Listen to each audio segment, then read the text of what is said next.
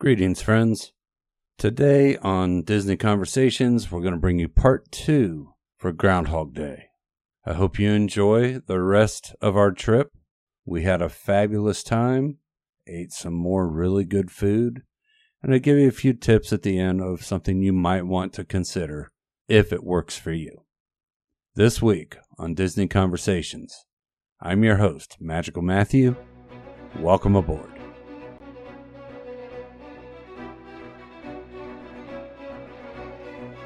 Disney Conversations podcast is sponsored by Magical Matthew Travel. Visit them at magicalmatthewtravel.com.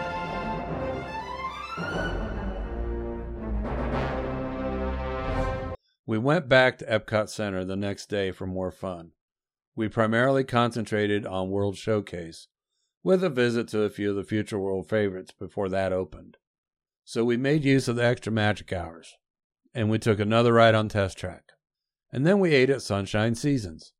And as I remember, it wasn't a huge hit for us, but it gave us the energy that we needed to get our day going.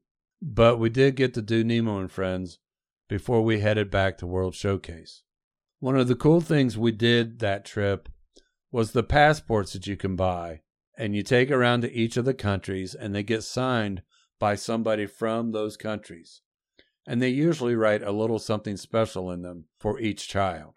It's a very inexpensive, but also very educational souvenir that has meaning to my children even still today. And today's meal was special.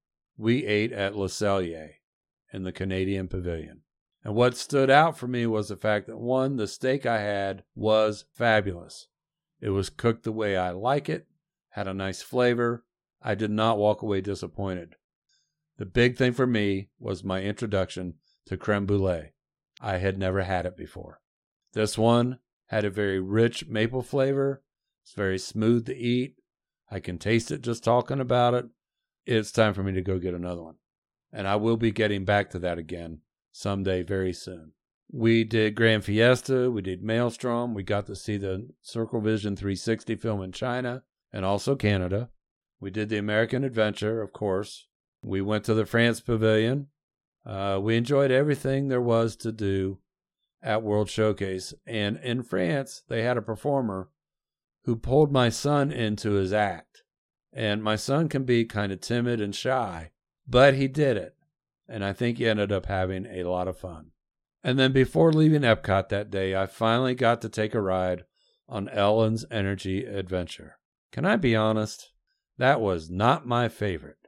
But you also have to keep in mind that I was there for the original Universe of Energy, and I couldn't help but make a mental comparison. And then as a family, we took one last ride on Spaceship Earth.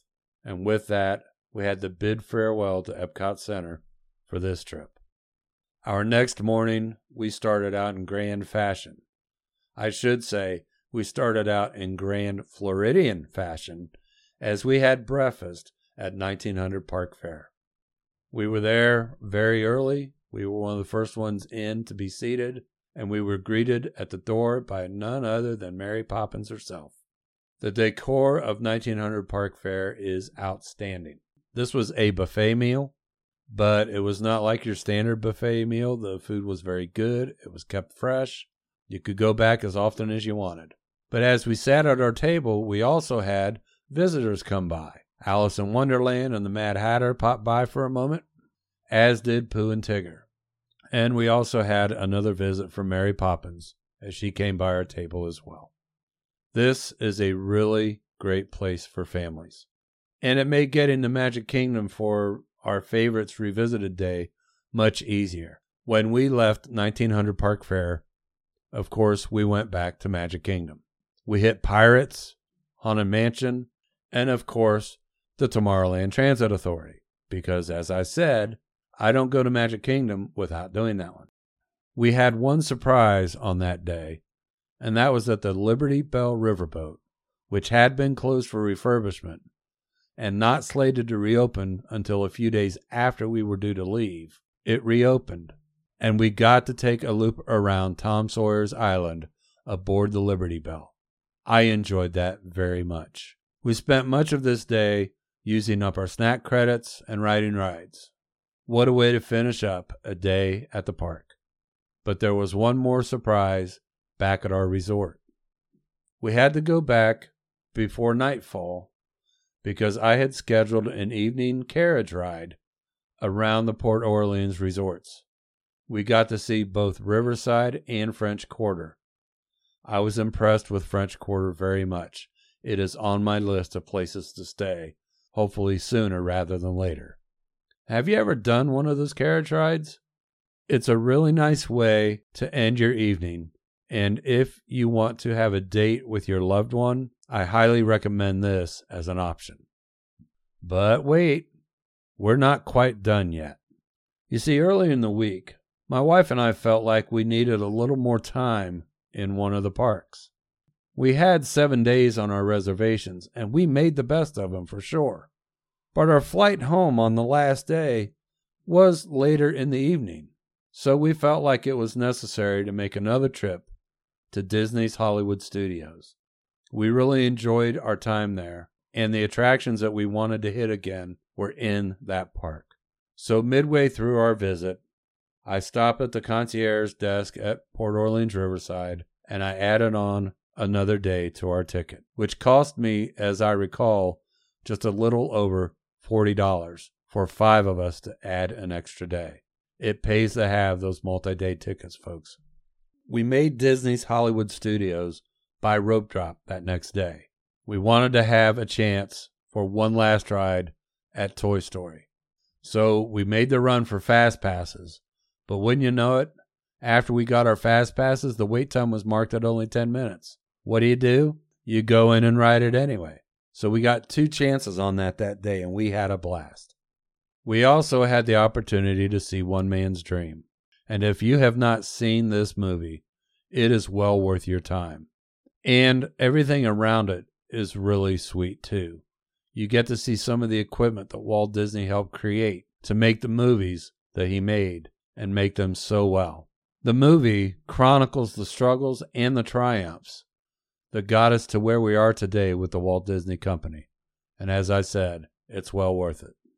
We fit in as many attractions as we could before we had to leave to go back to our resort. Before leaving, we had one last meal at the Riverside Mill Food Court. And may I say that this food court is very good. Under normal circumstances, there are a lot of choices, many that fit your dietary needs. And with that, we bid Walt Disney World goodbye. But we would see it again real soon. Now, I know I mentioned a lot of restaurants along the way.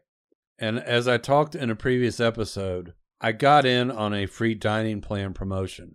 I know the arguments for or against using the Disney dining plan. But since it was free, it wasn't going to cost me anything extra than what I was already spending, I saw no reason not to take it.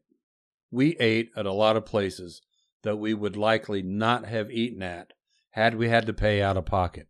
It loosened up our ability to choose where we wanted to go, what experiences we wanted to have in our dining. We had the package that gave you 1 sit-down meal per day, 1 counter service meal per day, and 1 snack per day. It also gave you a refillable mug to use at your resort. We feel like we got our money's worth out of it. But there is one thing I will caution you about. The meal plan is charged as credits. It shows up on your receipts when you use them. Keep track of those credits. I have heard many people talk about getting to the end of their time and having a ton of credits to use. Pay attention to that very closely and make sure that you're getting everything out of your Disney dining plan that you're expecting. One thing to keep in mind, though, is that your gratuities are not included in a Disney dining plan. Those are out of your own pocket. We're getting ready to go home. Were we exhausted? You bet. If you're not tired from doing a Disney vacation, you probably didn't do it right. I was so tired I fell asleep on the plane while waiting for takeoff and didn't wake up till we were at the gate at our home airport. Would I do it again? Absolutely. I've got lots of memories that no one can take away, and that's what it's all about. That's what means the most to me. And that brings us to the end of this trip. and this episode of Disney Conversations. I would like to thank you for joining me. If you would like to tell your story of a special trip or any special meaning that you get out of any Disney experience whatsoever, I'd love for you to get in touch with me. You can contact me at disneyconversations@outlook.com. That's Disney Conversations, all one word, at outlook.com. And let's start that conversation together. I want to thank you for listening. It's been my great pleasure to share this with you today. I'm Magical Matthew Wallace. Until next time, TTFN. The Disney Conversations podcast is proudly sponsored by Magical Matthew Travel. Look them up today on Facebook at Magical_Matthew Travel, a proud affiliate of the Travel Quest Network.